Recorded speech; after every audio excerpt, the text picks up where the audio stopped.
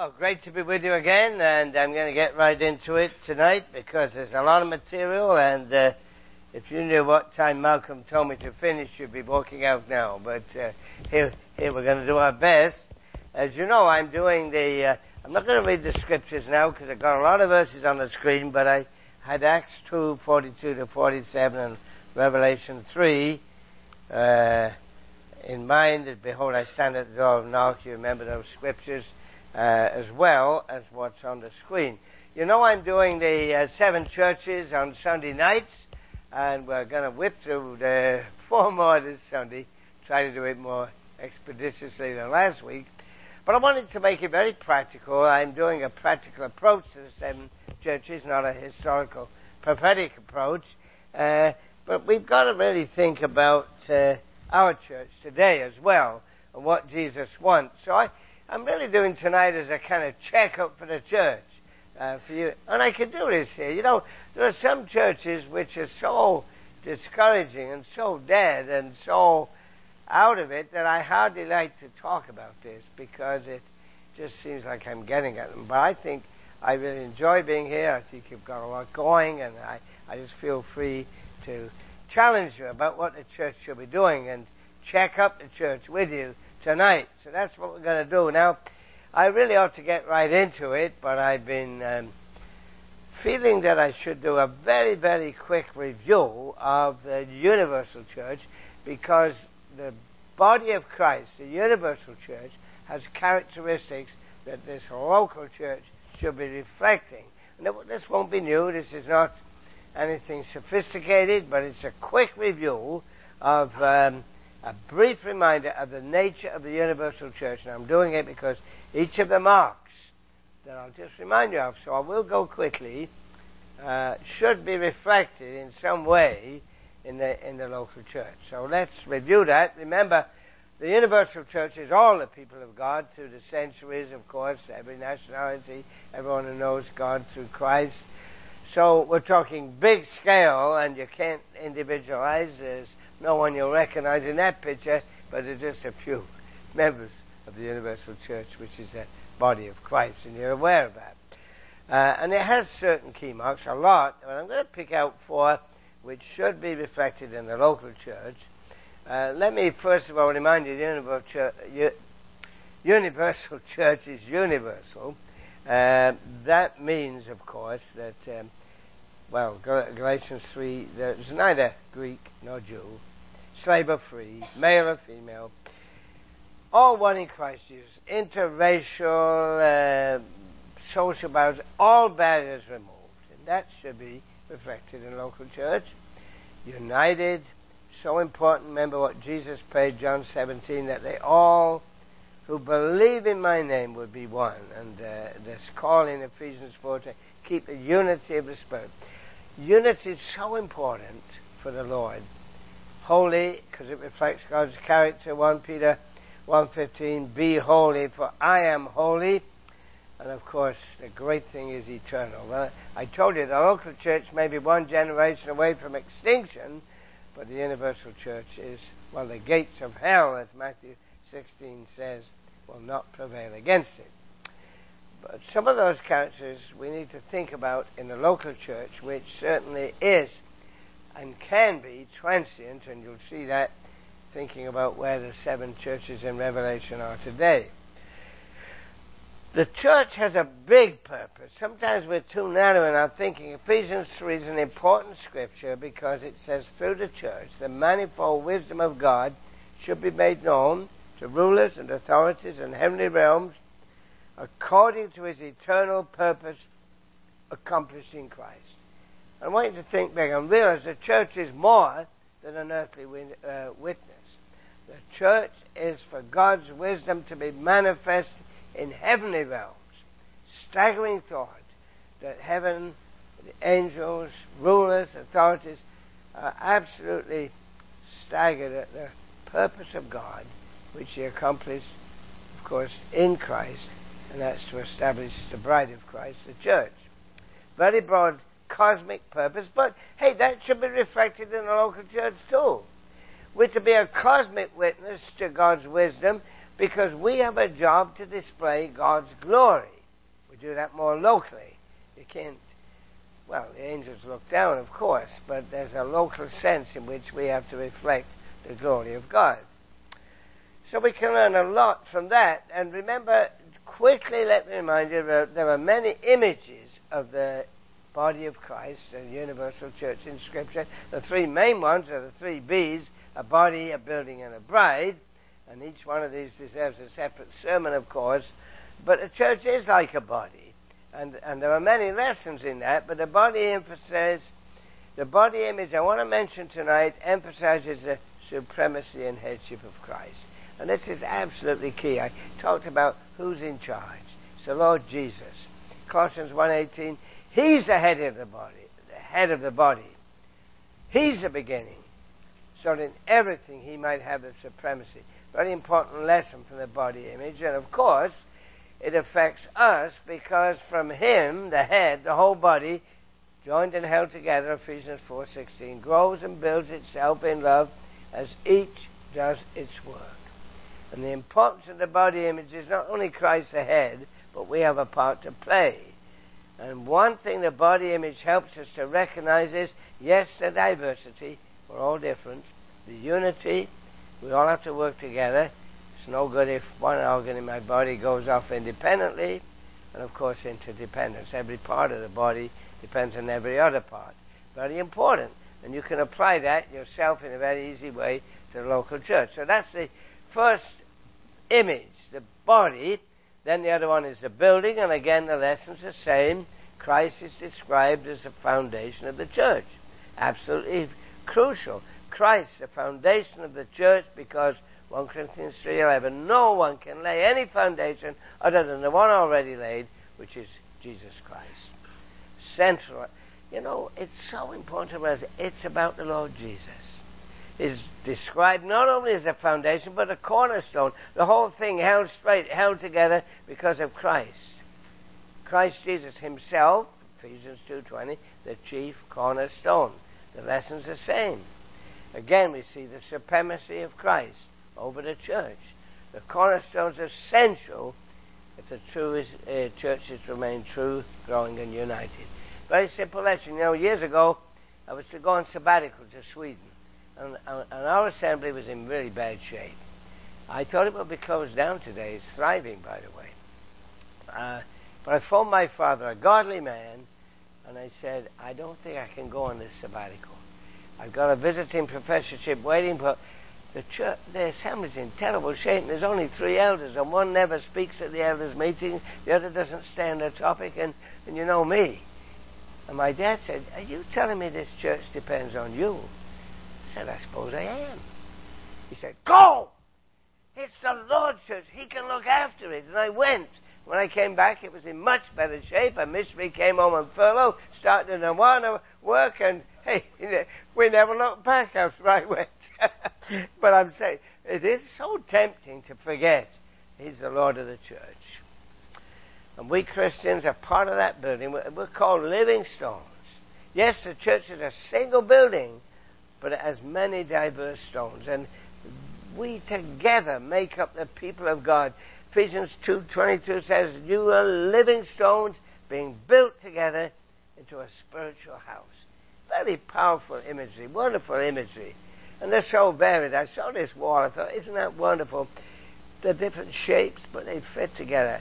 We're varied, we're interesting, and many different personalities, but that's what makes up what will be a harmonious building. Many stones joined together, making a harmonious single building. Very powerful image. And the last one, of course, is the bride. Wonderful, key image. The church is like a bride. The New Testament makes it clear that the main function of the church, glorifying God, is to be the bride of Christ. The great goal. God's a purposeful God, and the great goal, Ephesians 5:27, is that He might present her to Himself as a radiant church, without stain or wrinkle or other blemish. What a goal for any bride to be without wrinkles and blemishes. I remember the way they worked on my daughter. She looked beautiful anyway, to make sure she looked radiant on the day. And I thought, That was so important. But spiritually, how much more so? And the image of the bride.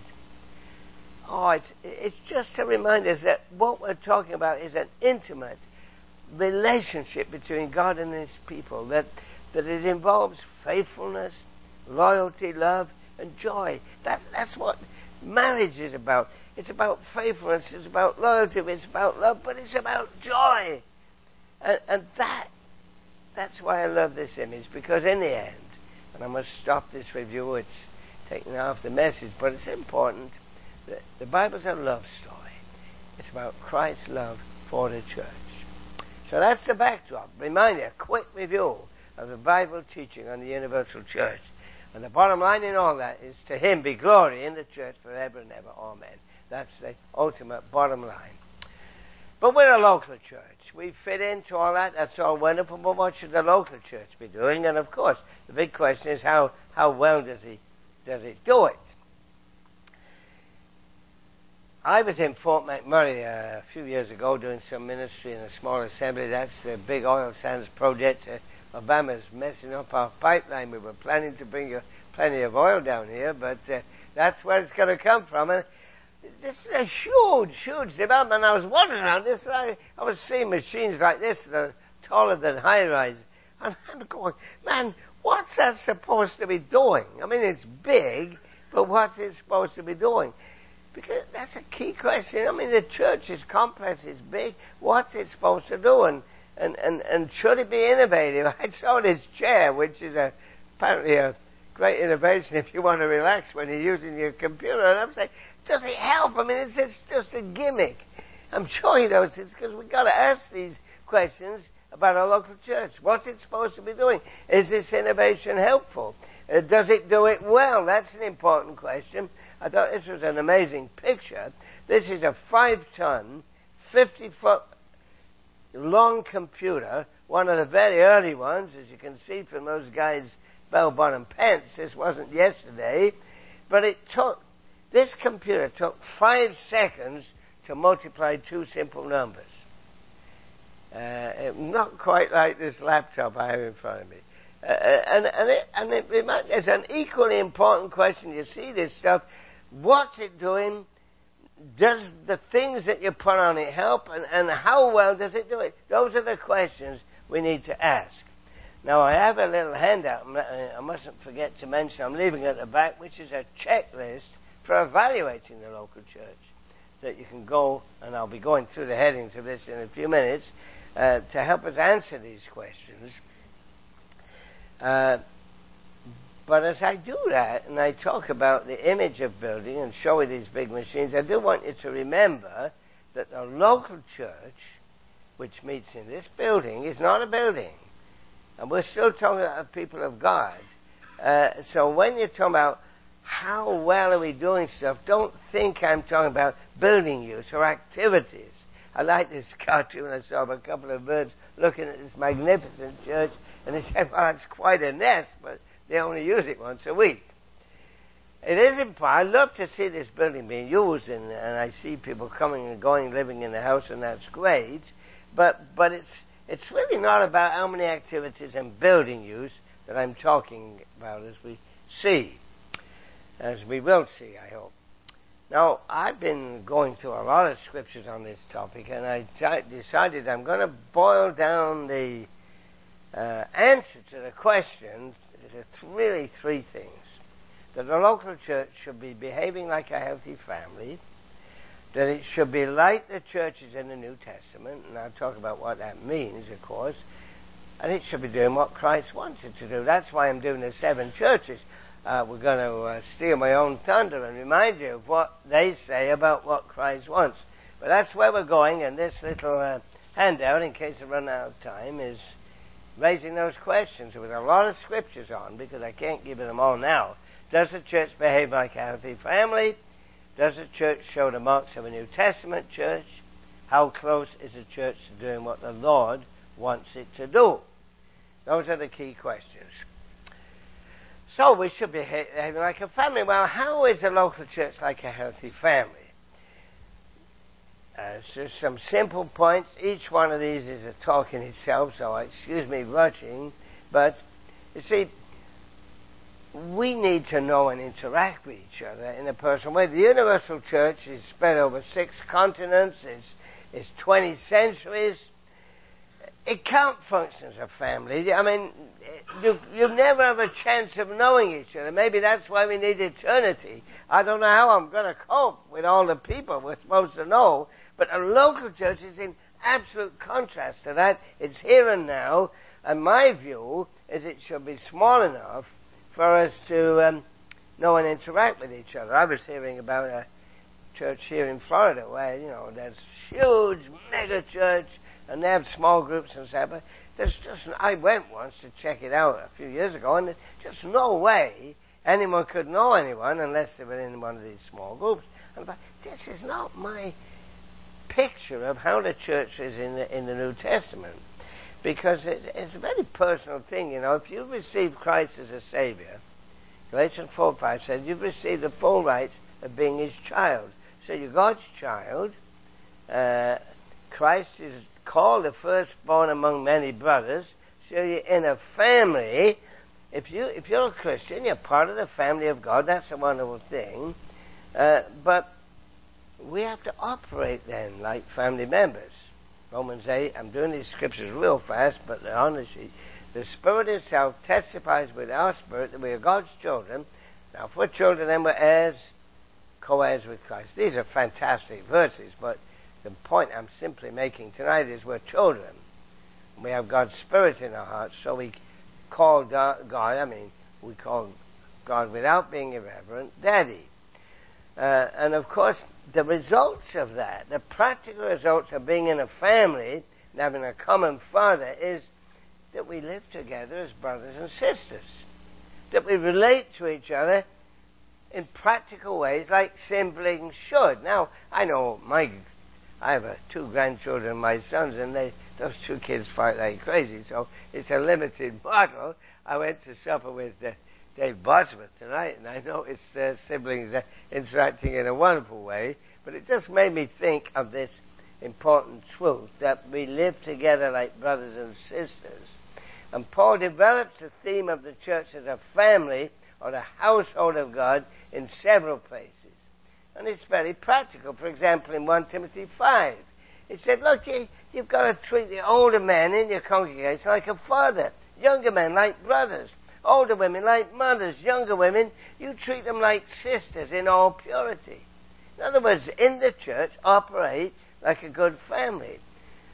So there are practical ways in which a local church demonstrates, hey, we're part of the same family, and we should display family characteristics. And what are they? I got a huge list, fantastic list. I'm going to group them in 2s or 3s for the sake of time. Love, support, and acceptance. That's absolutely key. Love. John 13, Jesus said, a new commandment I give to you, love one another. This is how people will know you're my disciples, if you love one another. And when the church behaves like a family of people who love each other, of course, unbelievers know that our message has reality. So love, support. You're doing James. I mean, you've done this. Suppose a brother or sister's without clothes and daily food. Hey, some brothers brought some tonight. They're not going to fit me, though. He's a big guy. But that's exactly what... If you have some clothes, share them. It's not just saying, hey, I wish you well. Be warm and fed, but not helping them. You know what I'm saying. You've studied it. Let's do it. Love, support. Our family privileges come with a responsibility to support each other, and I know you do it very well here. That's a great thing to see. Acceptance. Let me remind you, in a family, you don't go to a family. You go to a church, maybe, a building. You don't go to a family. You're part of it. You're accepted for who you are. So, in a way, you shouldn't talk about going to church. You should be going to share with your family, because if you're a Christian, you're already part of the church. You see, church and family are really not events. I mean, the church has events. You have a worship service, you have fellowship lunch, you have small groups, maybe all kinds of things. But these are not what defines the reality of what it means to be church. What it means in a family, belonging comes, well, it comes from who you are, not what you do. I mean, a lot of families have different members. I saw this cartoon of this oddball. Wears a special hat, but he's quite talented. But the family accepts all the very different members, because our community is not built on the idea that we earn the right to belong. That's not the gospel. I've got a grandson who's away in California at the moment. He's doing a placement in Silicon Valley, and I see these pictures on CNN and I pray for him, but he's coming home for Easter, and we're looking forward to that. Now, I'm not going to say, hey, come over for the Easter dinner because you got such good grades in your placement. I'm so pleased with how you did in that trip to Silicon Valley. I'd like you over for lunch. No, I say, come, you're my grandson. He's a son, he's a grandson. It's nothing to do with accomplishments. And that's how it is. And you're received into the fellowship on the basis, not of what you can do, although I hope you do what you can. And we can certainly use everybody who wants to get involved, but it's on the basis of the fact you have a common Heavenly Father, who you are as a member of the family. You're accepted because you already are a brother or sister in Christ. So, this sounds great. Does this mean we're going to agree about everything? Of course not. This family, one's wanting Chinese, one's wanting Italian, one's wanting the Burger King. They're not agreeing on everything. We don't do that. You know that. I've traveled around. You'd be amazed at the churches that are falling apart over traditions and music. There's a challenge to it. I love organs. Our assembly's got rid of the organ. Oh, why did you get rid of the organ? I love it. And there are challenges to work out, like style of music. The guys are saying, let's use drums and guitars. Actually, we have a praise team on one Sunday and a more traditional on the other Sunday, because what we got to resist is those churches and some bigger assemblies up north that are doing it where we have contemporary and traditional services, totally dividing the family. When we have a family get-together, they need granddad there and the grandchildren. You don't say, well, I'll have a dinner for granddad and the old aunts, and then we'll have another dinner for the kids. We accommodate each other. I fool around with the kids, and they put up with my stories told over there because we're a family. So I can't sing some of these songs, but I see my grandson praising the Lord, singing his heart out, and I want to sing How Great Thou Art, and When I Survey the Wondrous Cross. But hey, I'm not going to complain when I see my two grandchildren praising the Lord. But we don't agree on that stuff. But it's not a principle. It's a style thing. And I want to talk about that more. Because, you see, when we love and support and accept each other like heavenly I'm going so fast, I'm talking about heavenly families. Healthy families should. Then we run into all kinds of discussions, because in the assemblies, as in any church group, we have history and tradition. Nothing wrong with it. Very good. Paul said, 2 Thessalonians 2:15, so then, brothers, stand fast, hold the traditions that you've been taught, whether by word, mouth, or letter. Traditions are important, and every local church should value its history. You heard a bit on Sunday about the history of this church. The brother that first founded things was here. Very important. Nothing wrong with tradition. But you must distinguish between tradition and biblical principle. And this happens. I see these fights. There's no principle at all. It's important, you see. We have our breaking of bread, like most assemblies, at 9:30 on Sunday morning. So very, very important. I mean, that's a principle, the Lord's Supper. Jesus said, this do in remembrance of me. Now, I have no idea whether he was kneeling down like that, or I think they were more around a table like this. But he said, look, I've eagerly desired to eat this Passover. Do this. So there's no doubt about the importance. This is not a tradition. This is an ordinance. This is a principle. But it goes along with a lot of traditions. I went to Sweden on this sabbatical, the one that my dad told me to go on. I go to this little assembly, and they were in a panic because it was meeting time and I got lost. And they were waiting for me. And I said, why, what's up? We have to close the door when the hour comes. That was a tradition. You know, when the hours come, and when the hours come, they'll close the door. and I wasn't in. And they were bent out of shape over there. Then I sat in the wrong seat because the men sit separate from the women. It's just a tradition, you know. And then I found I'm ready to build up for the breaking of bread, you know. I found, they sung a hymn, and then the brother gave thanks for the bread, and then one gave thanks for the wine. What have they done? We've still got an hour to go.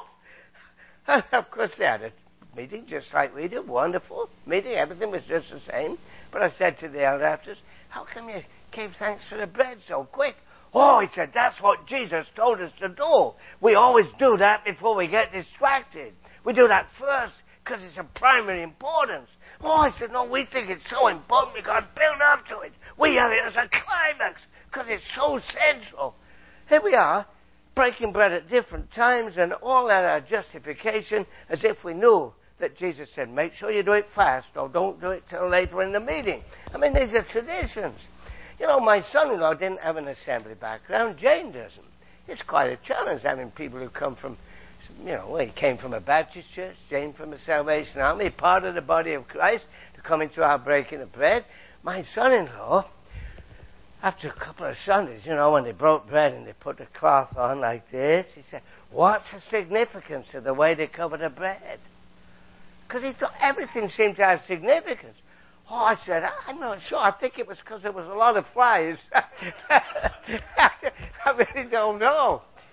See, and of course, James used to a lot of music. Well, why just stumble over all the hymns? You can't get them started, and then you sing the wrong tune when you could have an instrument. I go, well, scripture is. Where's that scripture about no music? Oh, it's somewhere. No, it's a tradition.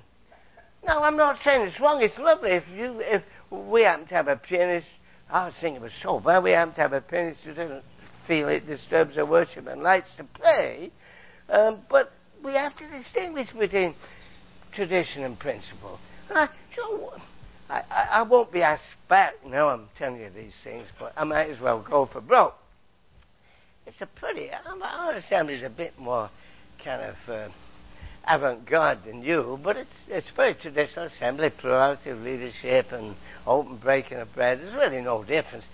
But the elders decided there's no scriptural reason at all why the sisters shouldn't be part of the group handing out the bread.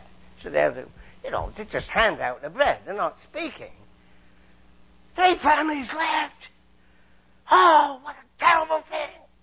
A sister handed out the bread, and I'm looking for the scripture that forbids this. I'm not an elder there. No, I go along with what the elders do.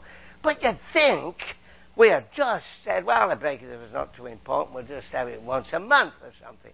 I mean, you've got to think through this. I'm not advocating. You do what the elders feel appropriate here, but I do want to make this point because it is so important, the breaking of bread. The Lord's Suppers, where the whole history of God's saving work in Christ is reviewed and it's responded to, and yet we get bogged down with music and who handles the bread, and we had a brother who was pushing for unleavened bread and all this stuff, and there's a central meeting of the church. And it's such an important Thanksgiving meal. And I'm thinking this is a place where we look back to the cross, the very event that made the church possible. We look ahead, anticipating the future of God's kingdom. We look ahead to the time when Christ said he would eat it anew with the church in the kingdom. And it's so vital. It's such an opportunity to say thank you to the Lord. So let's not get bogged down with stuff that's just messing it up. I talked about our Easter dinner. I hope Josiah's there. Because, you see, I think this is a Thanksgiving dinner, not an Easter dinner, because that's what the Lord's Supper is. And I just think, wow, a healthy family would be hurting with that empty chair. And just think, that is a place where you need to be focusing on what it's really all about. Thanksgiving and worship and praise. A lot more to be said about that, and have to leave it, but it's a demonstration of our unity and the fellowship of all believers in the body of Christ. And if there's one place where we symbolize our unity, it's that one loaf. That's why it's called communion by some groups. And because there's one loaf, 1 Corinthians 10, we who are many are one body, for we all partake of the one loaf. And it's tragic when we mess that up, not through principles, but through traditions. Yes, principles are important, though. So let me balance this. Doctrine and discipline are very important in the community if it claims to be a biblical local church. If that doesn't exist, the church is really a loose collection of people with a common interest. There are lots of social groups that don't have discipline and leadership and principles. But you see, we have standards and belief, and what makes us a local church is that we're an extended family, but we're led by elders, and we have spiritual fathers and teachers. I speak to a lot of Christian groups, intervarsity groups, Campus Crusade, or whatever the new name is, campus groups, and they meet together for worship, they have Bible study, they witness, but they're not a local church. Why are they not a local church? Because there's no leadership of God-ordained elders, so there can be no discipline, and there can be no insistence on sound doctrine. Oh, you can pull out the intervarsity statement of faith, but you see, it's a different thing in the local church. The local church, in 1 Timothy 3:15, is called the house of God, and it's based on the pillar and ground of truth. And 2 Timothy 2:2 says, Timothy, take the truths you have learned and commit them to faithful men who should be able to teach others also. You see, we live in an age when truth's relative. And the New Testament insists that those who fall into doctrinal error or serious moral failure must be accountable to the local church elders. They have the responsibility, of course, to restore and help, but if necessary, to take some kind of loving, disciplinary action in order to help and restore those who strayed away from the standards the Lord expects from His children. And that's very important. It's not a loosey-goosey, anyone can do what they want organization. Yes, it's a family, but what should it be doing? And here's a key verse. And this is so important. Finally, this is not finally in my message. Don't get excited. It's finally in Peter. Finally, all of you live in harmony with one another. Be sympathetic. Love as brothers and sisters. Be compassionate and humble. Man, if we followed that, our local church would be in great shape. If you followed that, you wouldn't be leaving because there was some upset to your tradition. We had a brother for months and months wouldn't sing a hymn if it was in another book that we introduced as well. We have the Little Black Believers. We don't have exactly the same as you, but we have this wonderful Believers hymn book that I grew up with, but we put a little praise thing in as well. Wouldn't open it to praise the Lord. And I look at this verse, he'd only sing if it was, and then eventually he went. And the elders tried. What a tragedy.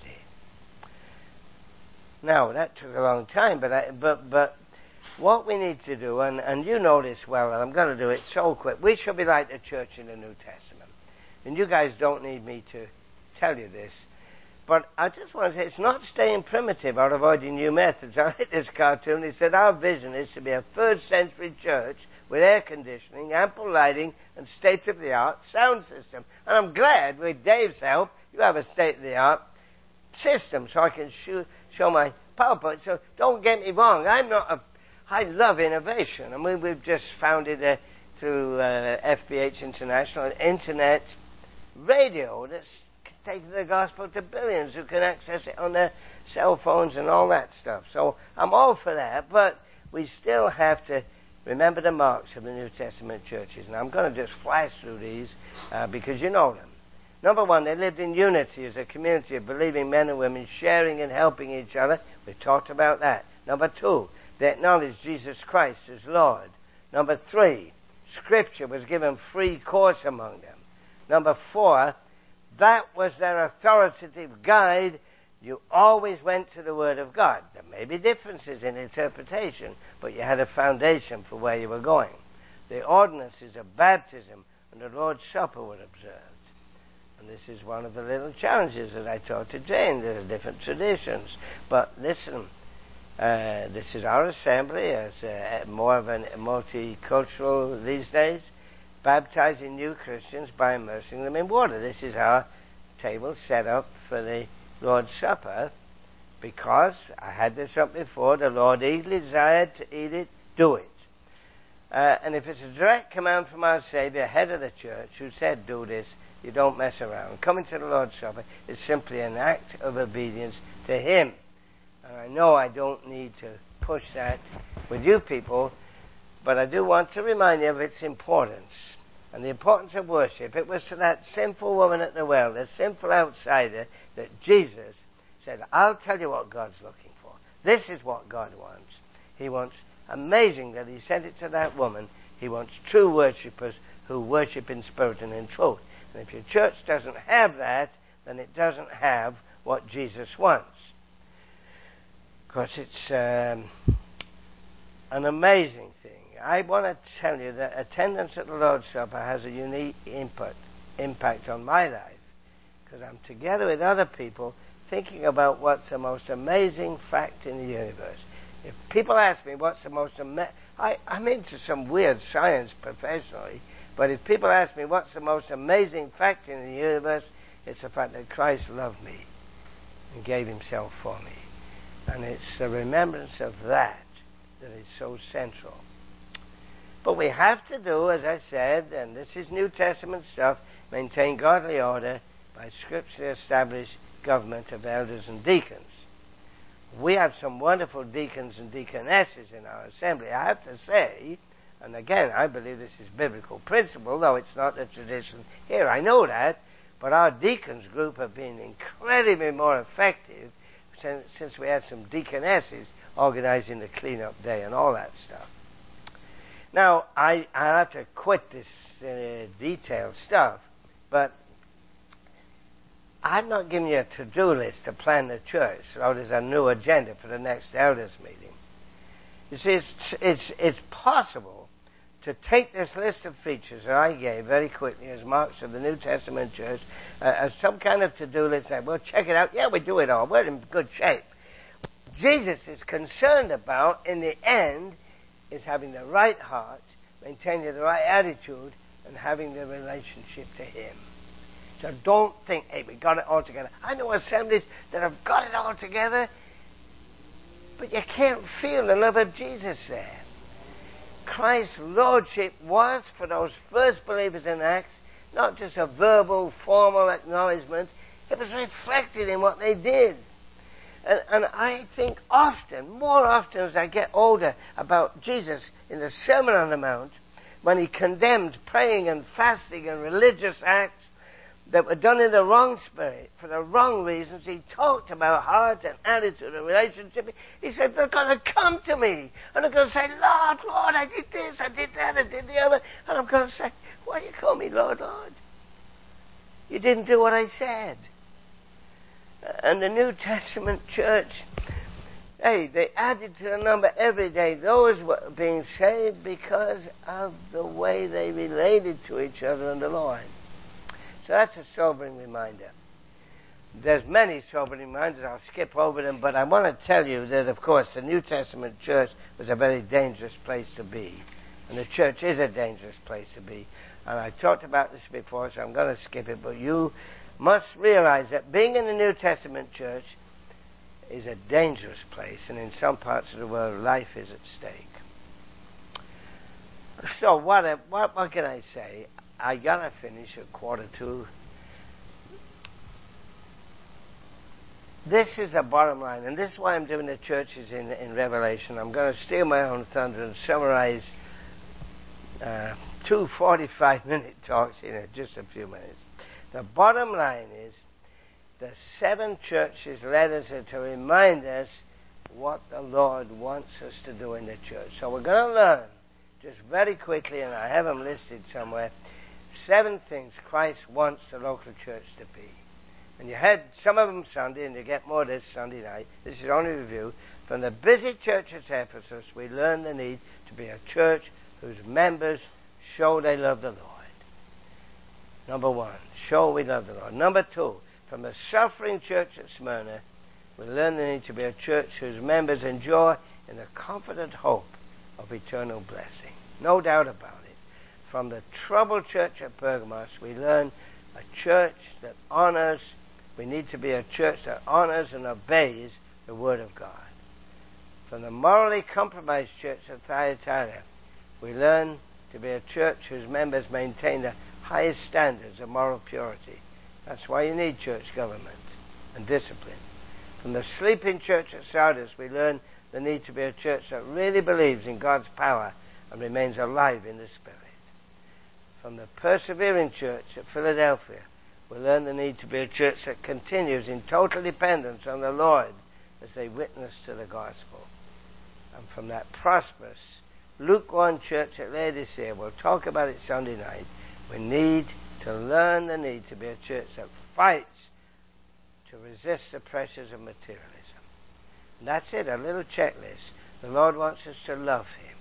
The Lord wants us to endure in hope. The Lord wants us to obey His word. The Lord wants us to maintain moral purity. The Lord wants us to show life in the Spirit. The Lord wants us to trust Him as we witness and resist materialism. And when you've finished with all your arguments about church procedures and all those things, this is what Jesus wants. And you can have it right and not love Him, and not look for that second coming, and not be absolutely obedient to His word, and be loose and goosey about your moral life, not showing real life in the Spirit. Getting out like our brother did, talking to his boss, and all in this materialistic society, resisting materialism. These are the challenges. Yes, churches can change. Our assembly is full. We got young people, a good youth group. What happened? We prayed, and God did something. But we did some innovation, and I haven't time to go into it, but we started Christianity Explored. We had a community choir because we're in a poor neighborhood, and it was a way of getting the parents in. We had a block party for the neighbors. We let the local school that didn't have a decent auditorium have their commencement in the assembly. Lots of stuff that made people feel comfortable with us. But none of that counted as much as this list. And I'm happy to report I'm hardly there, and it's certainly nothing I can take credit for. It all happened after I resigned. But that's what the Lord wants. And I just pray that and I can say this here, this church I think is going places. You have life, you have joy, you have young people, you have elders that care, you have pastoral care, you have a real desire to please the Lord, and that's why I can say it. You won't agree with everything I've said. What happens in my church shouldn't happen here. What happens here is between the local elders and the Lord. But I want to say you can do it. And I believe that as you check up your church, you'll be encouraged, but you'll want to do more, particularly what the Lord wants you to do. So let's pray. Father, we thank you for your word. It's been a brief overview tonight, and we simply want to say to you, who is able to do immeasurably more than all we can ask or imagine, according to your power that is at work within us, to you be glory in the church and in Christ Jesus throughout all generations, forever and ever.